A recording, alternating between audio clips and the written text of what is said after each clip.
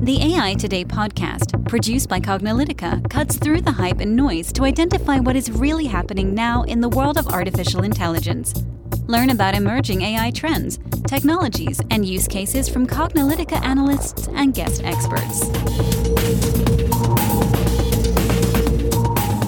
And welcome to the AI Today podcast. I'm your host, Kathleen Walsh. And I'm your host, Ronald Schmelzer.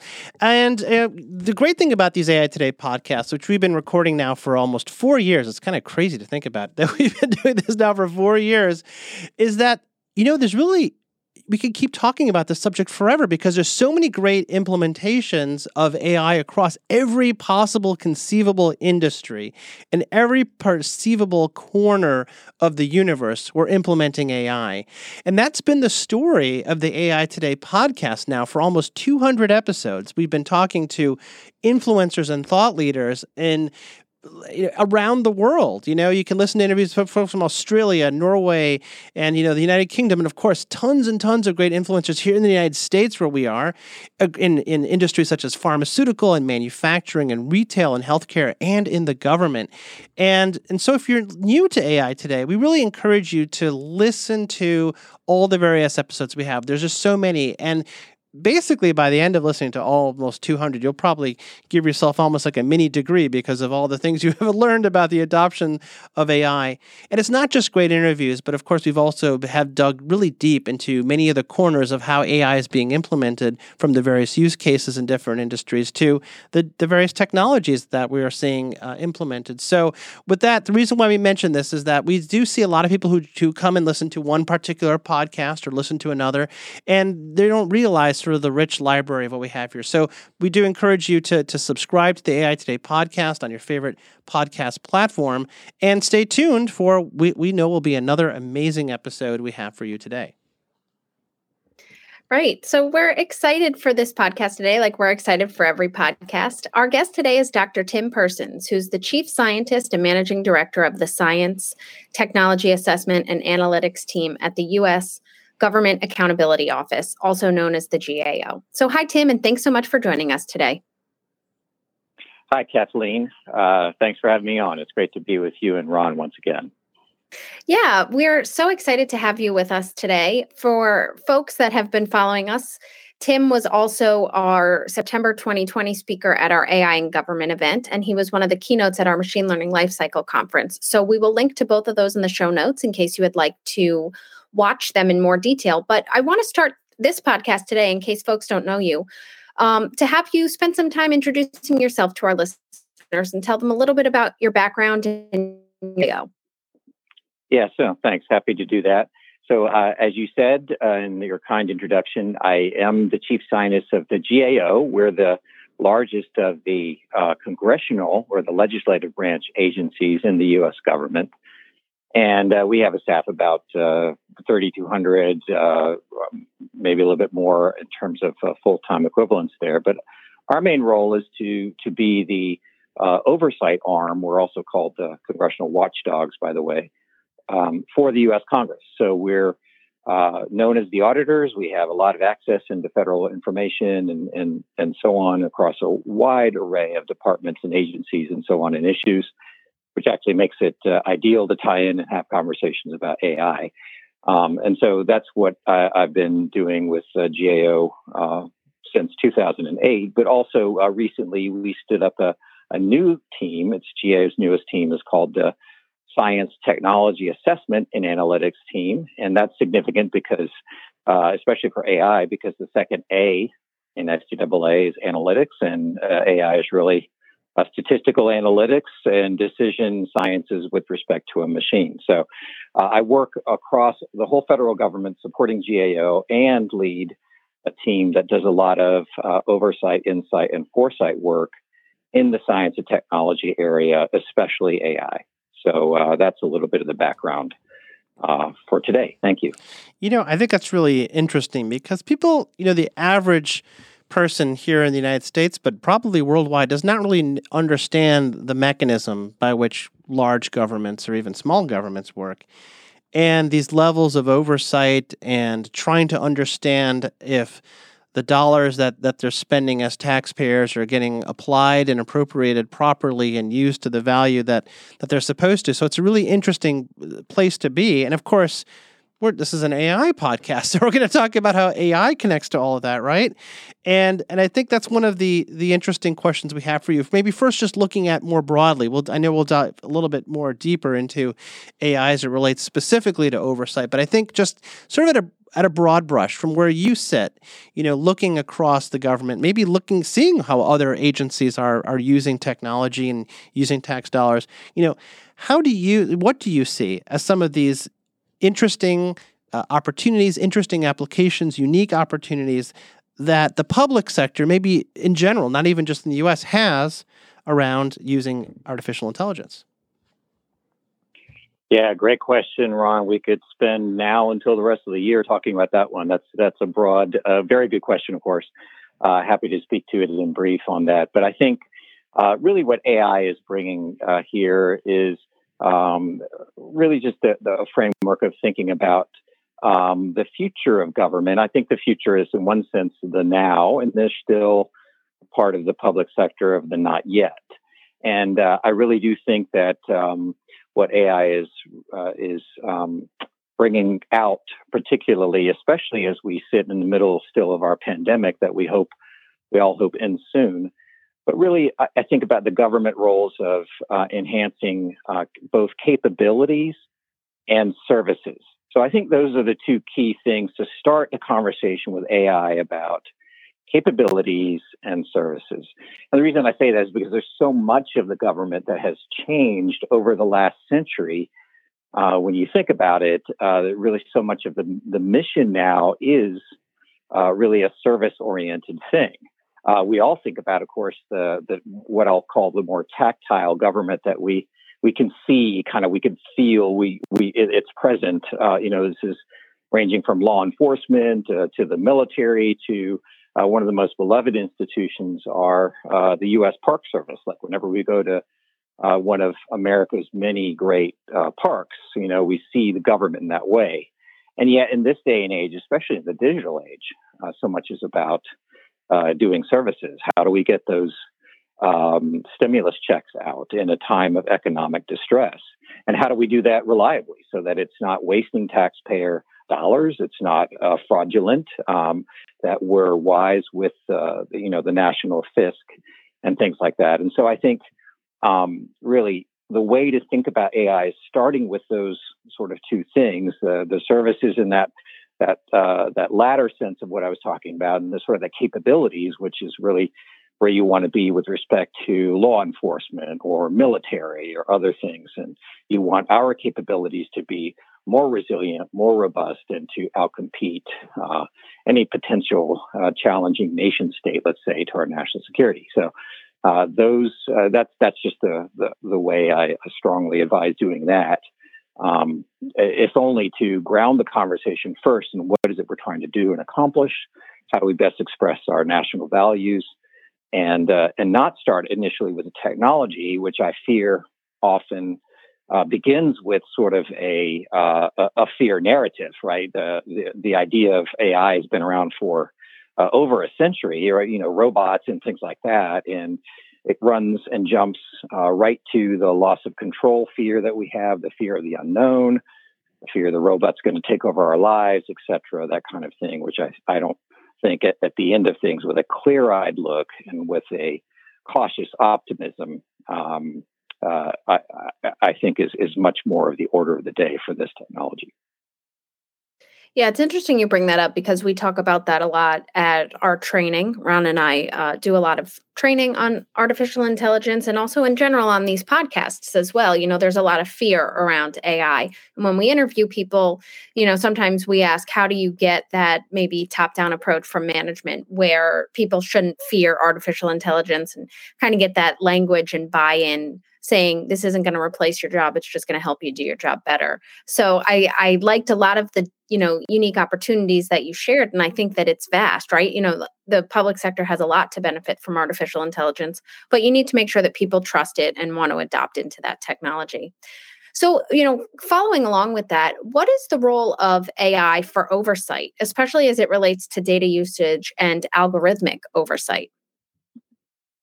Yeah, great question. So I think that let me just start with GAO, and then I'll go to open up the lens a little broader for the federal government. But from the perspective of GAO, the real excitement of this is there's like financial oversight, right? Follow the money. Where is it going? Can we mitigate fraud? That's a big part of GAO's mission, as well as what are we getting out of the money? Things that AI and data analytics can support better decision making, better risk management in a way that's never before really been possible.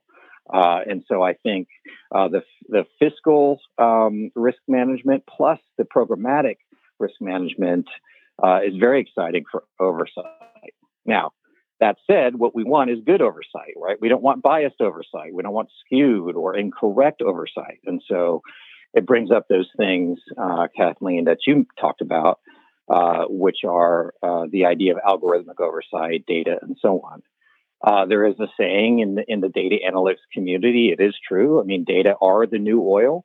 And just like oil, you have to, mine it, and you have to transport it, you have to process it, you have to do all kinds of things before, from digging up or drilling deep into the ground and extracting, hydrocarbons into putting it in my gas tank in my car, hopefully at a reasonable price, right? That kind of thing is what I think is analogous here in terms of the data conversation. How not all data are equally valuable, and we need to have, I think, a change in terms of looking at data as a new asset and overseeing it in that way, much more from what I think of or I recommend as the chief data officer perspective, versus sometimes we might get into a little bit of the, we think about the roads and bridges that, let's say, a chief information officer has to worry about and living up to encryption standards and all these things.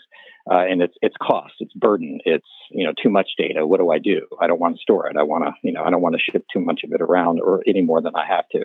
So I think the data are definitely there, and we have to think about it as an asset. We have to do oversight of the data as an asset, and we need to make sure that data are going to best reflect or comply with important national moral values as expressed, for example, in something like the Civil Rights Act of 1964, right? So we do want one nation under God, with liberty and justice for all. That kind of thing is what we need to do, and we want our AI systems to do that.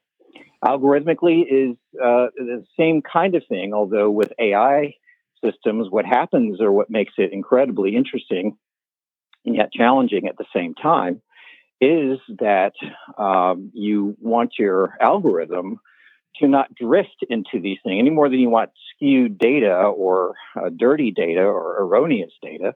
You also don't want your algorithm to skew out of bounds with the guidelines or out of the guidelines that we need it to operate.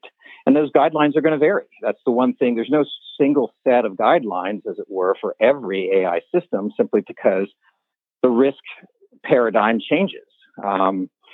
We did a big strategic report on AI for the Congress in 2018, and we looked intentionally across 4 different areas of sort of U.S. society, right? One was criminal justice, where the risk there is you don't want bias there so that you have, an unjust system, and you don't want to replace human judgment, and you don't want to have any of those judgments be skewed toward one people group versus another, et cetera, right? Versus we did another view where we looked at AI in the financial marketplace, and that was where we have financial risk in terms of AI, robo-advisors, those sort of things. And then we looked at cybersecurity, and that's information and privacy risk. And then, of course, we looked at autonomous vehicles, which is risk to human life, health and human safety issues, as well as, you don't want to have an autonomous vehicle run over the neighborhood cat.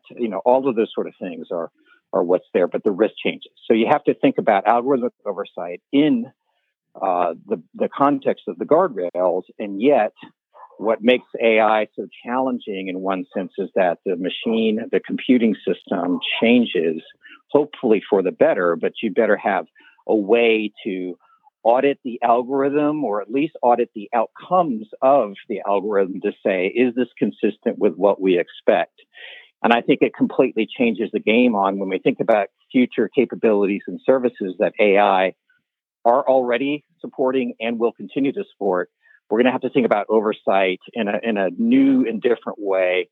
We're starting that certainly at GAO. That we're, by the way, I wanted to say GAO is just now a century old, but we still, for our next century, AI is going to be dominant in this space, and this is going to be the nature of the business that we're going to be in, Kathleen.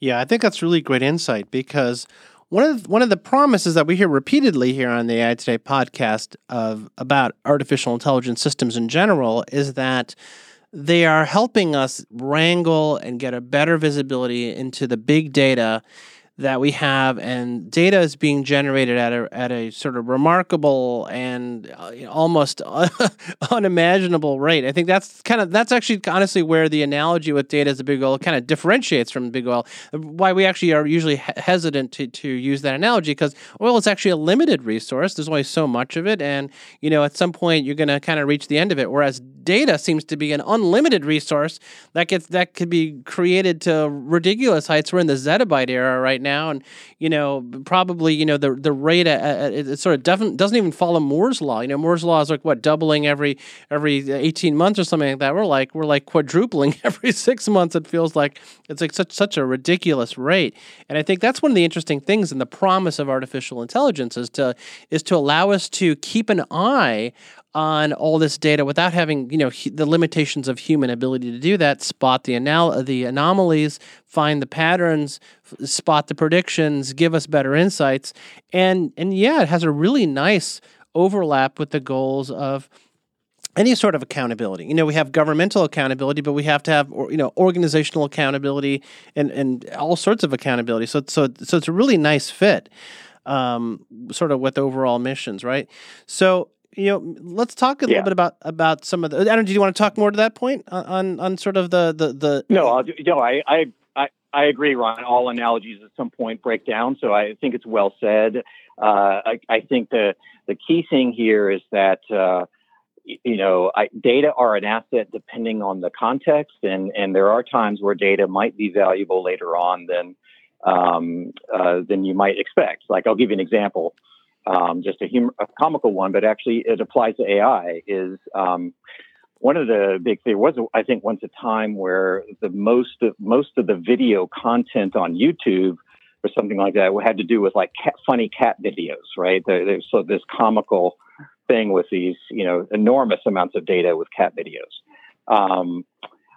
And what happened was the parent company, Alphabet, which is, the parent company for Google, which also has YouTube, the algorithm started to get better at being able to use all that massive amount of cat data, because there's different shapes and sizes and colors of cats and different orientations of the way the cats are being filmed and all these sort of things. The machine system could see, and I put in air quotes around that, see a system only because you have that massive amount of data to be able to train it, so that now you have a system where it can see cats or classify or categorize them better than a human.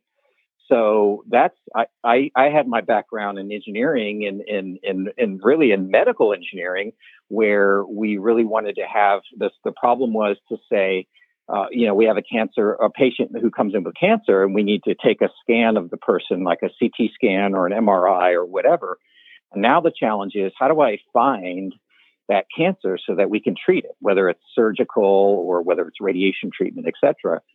And so much of the enormous advances that we've seen in machine vision actually comically come from things like cat videos, among other things. But that's just to your point. So I think that it is exciting to see what can be done. And it does seem like this limitless resource, although at the end of the day, you're going to have to figure out what's the right amount of resource that are required. And then how do I have accountability both around the data itself and the algorithm, and then track things so that it's always getting better instead of giving us errors or doing funny or comical things like some systems today still do. Yeah. So, good point. That actually is a really, really good transition here to this question, because, there are some challenges with AI systems, right? So, so what do you see as some of the challenges in data governance or security or ownership or some of the other issues that you're starting to either slow down the adoption of advanced AI and data analytics techniques, or just you're starting to see kind of coming up now with more frequency? Sure. So I think the biggest one I'll just start with, and I could start and end with this one, but I'll mention this and then maybe say a couple other things. But the biggest challenge to AI at the end of the day isn't technical. As much as they're technical, I used to write code. I did machine learning systems. I was in engineering and dealing with data.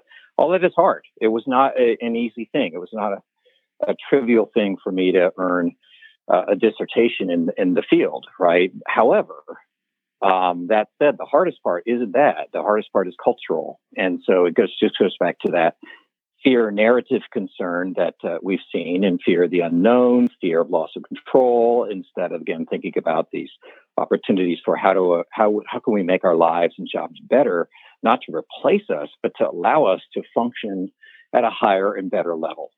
Right? Like centuries ago, my ancestors used to go out to the creek bed and take the clothes and, scrub against the washboard in all kinds of horrible weather and without a lot of advanced soap or hot water. And now we throw it in a machine and push a button and put in, a pod of detergent, and we're done. And so that's the whole idea of that newer paradigm. Doesn't mean that I'm replaced as a human because I don't have to scrub my clothes on the washboard anymore. It just gives me freedom to do and deal with higher, more complex things. And let me just say that anyone that thinks that we're going to be, all sitting around, the robots are going to be doing everything for us, kind of like the WALL-E movie that Pixar put out that my kids and I really enjoyed. But that's not going to happen, because for every key thing that you think a machine is going to solve, I can always present you a bigger and more complex and gnarly problem that machines are not going to solve. Right? Think about the big problems of the day, right? The pandemic management, the vaccine development, right? Cybersecurity, climate change, all of these issues. There's no AI magic button that we're going to be able to push, and it's going to, solve all our woes. So I think that, we need to really think about this in terms of the opportunities here. And yet there are challenges. Those challenges are being the nature of the oversight we're going to have to do. The understanding of, I think, is a cultural shift also, Ron, about moving from what computer scientists will call deterministic systems, right? Meaning when I put a couple numbers in black and white in an Excel spreadsheet, and I can do 2 + 2 is 4, that kind of thing. And I can prove that 2 + 2 is 4 very deterministically. I can see everything. And Ron, you could come and check my math and check to make sure that I entered those things into the Excel spreadsheet properly, right? We could do all of that. That's deterministic. AI is messier, right? It's statistical. It's large scale, like you said, finding patterns that we wouldn't necessarily see. And sometimes there's a risk that systems make the mistake of correlation versus causation, right? The rooster or the sun doesn't rise just because the rooster crows, right? There's just the issue that the rooster is crowing as a correlated event. It's not that the rooster is causing the sun to rise, right? So we have to avoid those errors, and we have to understand that these systems, these computer systems with AI, will change their nature over time, and we have to think about it in that sort of statistical, in other words, probabilistic framework. Now, here's the hopefully good news, but I just want to, be very clear about this as an engineer. One thing that I'm very adamant about with AI is reminding folks that, when you say, okay, well, the autonomous vehicle cannot get into a wreck, right? If you're holding it to some super high standard, say 0 wrecks, which we certainly want. Nobody wants wrecks with autonomous cars and human lives to be lost. But the reality is that we accept as a baseline already, people already in our current system are killed in non-AI systems, okay? So the point is that we need to be honest about an apples to apples comparison on what we are expecting these systems to do and to manage And yes, there are risks, and no, we don't want loss of this or damage to that, but we already accept a certain amount of things. In other words, we don't live in a zero risk framework already. So we have to just ask ourselves, what risks are we accepting right now for our given context or our paradigm? So that said, what do we want to avoid? Again, we don't want to have biased systems. We don't want to have erroneous systems. We need to test them significantly, extensively. And that's one of the things in our body of work for the Congress. What we've been saying is, I don't care which department or agency you're from, you're going to need to have a test bed, a sandbox, a laboratory. In fact, it's why right now we've stood up an innovation lab for GAO because of those questions when Kathleen was asking about what does it mean for oversight, and Ron, you're asking that. We want to know how is this going to affect how we, even as an agency, do our job to better support Congress, to better support our nonpartisan, fact-based, non-ideological work that we do, right, for our second century of life. So the point is that we do have to think about these things holistically. We have to baseline them according to the real risks that we already accept, but we have to manage them in certain ways that allow us to de-risk them, allow us to truly understand, and we have to think differently about our computation than heretofore that we've done. So, I'll pause there for you to see if you want to chime in. No, I think that's really, really good insight. I think, I think the ability for AI, it's just a tool. I mean, at the end of the day, you were talking about this. It's like, will robots replace us? The answer is like, no, because we will find sort of the deeper and the higher value things. I really like the analogy of we don't wash our own clothes anymore, but that doesn't mean we're sitting around doing nothing. Look about all the time we used to do spending, at the river or wherever, washing the clothes manually. It's not like all of a sudden we're like, man, what am I going to do with all this extra time now? And it's like, no, we've found very effective ways to fill that time, and we're doing other things now. It's crazy because you're right. We're in a technologically defined era. This is sort of like, if you look at kind of how we are compared to 100, 200, 300 years ago, we're almost a completely different species, even though we're not. We're just such a very, very different life hold. But somehow we are busier than we ever were. And you'd think that with every innovation, from the car to electricity to telephones to washing machines and microwave ovens. Yeah. I mean, so you're right. I mean, so you just technology is technology, and it's just the AI trend is going to follow that same path. So it's really kind of interesting insight, right? Yeah. Well, there's always, and here's one thing to be sure is, because I rate myself as a cautious optimist about AI. I think the future is bright. There's all kinds of reasons to be that way. Although, again, I still have to be realistic enough to say there's a lot of work to be done, both technically and culturally, on this. But I agree. I think there's so much opportunity and reason to do this, because the alternative is, are we just going to accept what we're doing now and think that everything's okay? I laugh when you were saying, help us out and do things like, or dealing with the information overload, because I still have like 1,000 unread emails in my box. Just like every technology, there's always a double-edged sword nature to that. And folks, you should be careful every time you hear a scientist or engineer say infinitives like always or never, right? But what I mean by that is to say every technology has an upside and a downside. It's true of AI. Hollywood has allowed us, because I love to watch the fun movies and sci-fi. I'm a big fan of that. But we filled in the vacuum with, again, that fear narrative and so on, that we can clearly see the downsides. We don't want bias. It's unacceptable. But we have to also believe that our systems, though they might be wrong or more wrong initially on things, over time they will get better, just like the cat videos helped. Now machine learning systems be able to categorize not only cats, but all kinds of animals. And we're solving problems where a human doesn't have to sit there and look at a video stream to say, that's this kind of animal, and that video is about something else. And think about what that means in terms of, potential law enforcement support. And yet at the same time, we don't want a surveillance state either, right? So there's that double-edged sword has already come out. what I want to make sure, one of my passions about AI is just making sure we have balanced narratives about that. So not too much over optimism that isn't realistic about the challenges and isn't honest about the risks.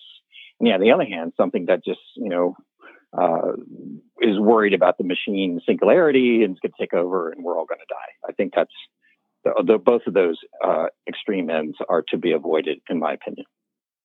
Well, that was great insights. And this leads into our final question. What do you believe the future of AI is in general and its application to governments, organizations, and beyond? Yeah, so I think the future's bright, as I mentioned, because there's just so much challenge in our world today that is ripe for the picking, as it were, if we would but be able to coordinate together, figure out how to reduce these problems into things that machines can assist with but not replace. And so again, avoidance of those two, the killbot or deathbot type narrative on one hand, or the job apocalypse type narrative on the other, I think is in order. I think that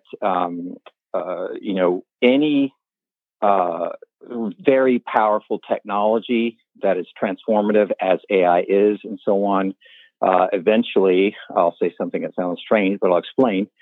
But I think any of these key technologies that have historically just radically transformed things, ultimately and interestingly, they disappear.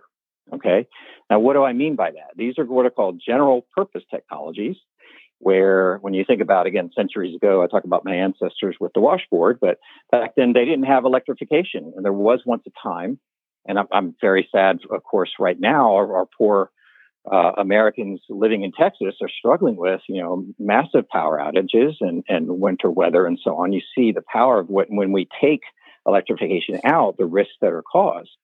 But you think about, I can walk into just about every building that I've ever been in. I can see outlets on the wall. I just plug something in. Maybe I want to charge my phone or plug in my laptop or whatever. And I completely ignore the miracle of distributed electrification that once was a miracle way back then. Okay. So our smartphones are the same thing. So think about my two kids now, they each have a smartphone. That was something unimaginable when I was, a teenage, their age as a teenager, even though that would have been cool. But I'm saying I had no idea that you could hold something like that in your hand and all the things that you could do with smartphones these days and what that means. So, but they pull it out now and nobody thinks twice about it because essentially, again, the mobile phone has kind of disappeared, as it were. Nobody thinks much of it. And so in the same way, AI is changing and is becoming that. Those who are worried about the AI is coming I don't want to scare folks. I just want to say, look, AI is already here, right? We have AI. It hasn't, the four horsemen of the apocalypse have not come across, right, as a result of that already. And I don't see that happening anytime soon or really ever in that. Now, that's not, again, throwing off any of the concern or the risks and so on, but we can't imagine sort of things that are so scary that we fail to act and capitalize and risk manage how we do things. Again, reducing things to the issue of services or capabilities. And this doesn't just apply to government. This applies to the private sector. It applies to academia, et cetera. But the bottom line is that shouldn't be afraid. We have lots to look forward to on this. There will be challenges, but this ultimately, in another decade, we'll have more and more of these things that we'll just take for granted and be like, oh yeah, that's now scheduling my my calendar now in a way that allows my executive assistant to do other higher function things that I might need him or her to do. And that's exciting because our challenges are complex, they're growing, and there's no future of these complex challenges without AI. Again, let me say that again. There's no future of dealing with our complex challenges without AI as a tool to help solve it, period. So it's not if we do AI, it's how we do it. And we need to do it responsibly, yes. but we cannot say, well, it could be biased. Yes, we know that, but we need to figure out how we manage, given that we need to provide the oversight so that we mitigate that bias, so we keep the machine sort of within the guardrails we need it to do. And I think for that reason, the future is bright, and we should not be afraid. Yeah, well, this is why we spend all of our time talking about it. So, and I think most of our listeners hopefully have heard all these various, examples and use cases. And yes, a lot of what we talk about is so-called narrow AI, particular applications of particular patterns of AI.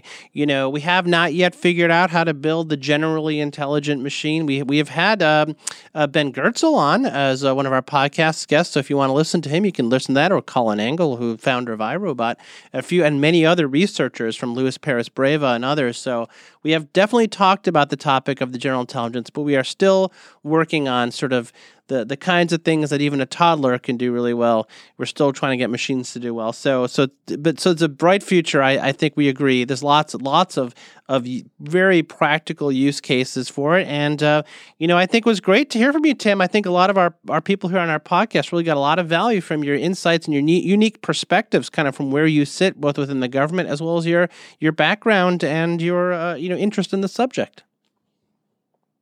Sure. Thanks very much, Ron. It was my pleasure. And Kathleen, great to be with you all again. Appreciate the time. And I'll connect with you again. Yeah, we always love spending time with you. So thank you for joining us. And listeners, if you enjoy listening to this podcast, please make sure to rate us on iTunes, Google, Spotify, or your favorite podcast platform. As always, we'll post any articles and concepts discussed in the show notes, as well as a link to Tim's September 2020 AI in Government event and the keynote at the Machine Learning Lifecycle Conference. Thanks for listening, and we'll catch you at the next episode. And that's a wrap for today. To download this episode, find additional episodes and transcripts, subscribe to our newsletter, and more, please visit our website at cognilytica.com. Join the discussion in between podcasts on the AI Today Facebook group, and make sure to join the Cognilytica Facebook page for updates on this and future podcasts. Also, subscribe to our podcast in iTunes, Google Play, and elsewhere to get notified of future episodes. Want to support this podcast and get your message out to our listeners? Then become a sponsor. We offer significant benefits for AI Today sponsors, including promotion in the podcast and landing page, and opportunities to be a guest on the AI Today show. For more information on sponsorship, visit the Cognilytica website and click on the podcast link. This sound recording and its contents is copyright by Cognilytica, all rights reserved. Music by Matsu Gravas. As always, thanks for listening to AI Today, and we'll catch you at the next podcast.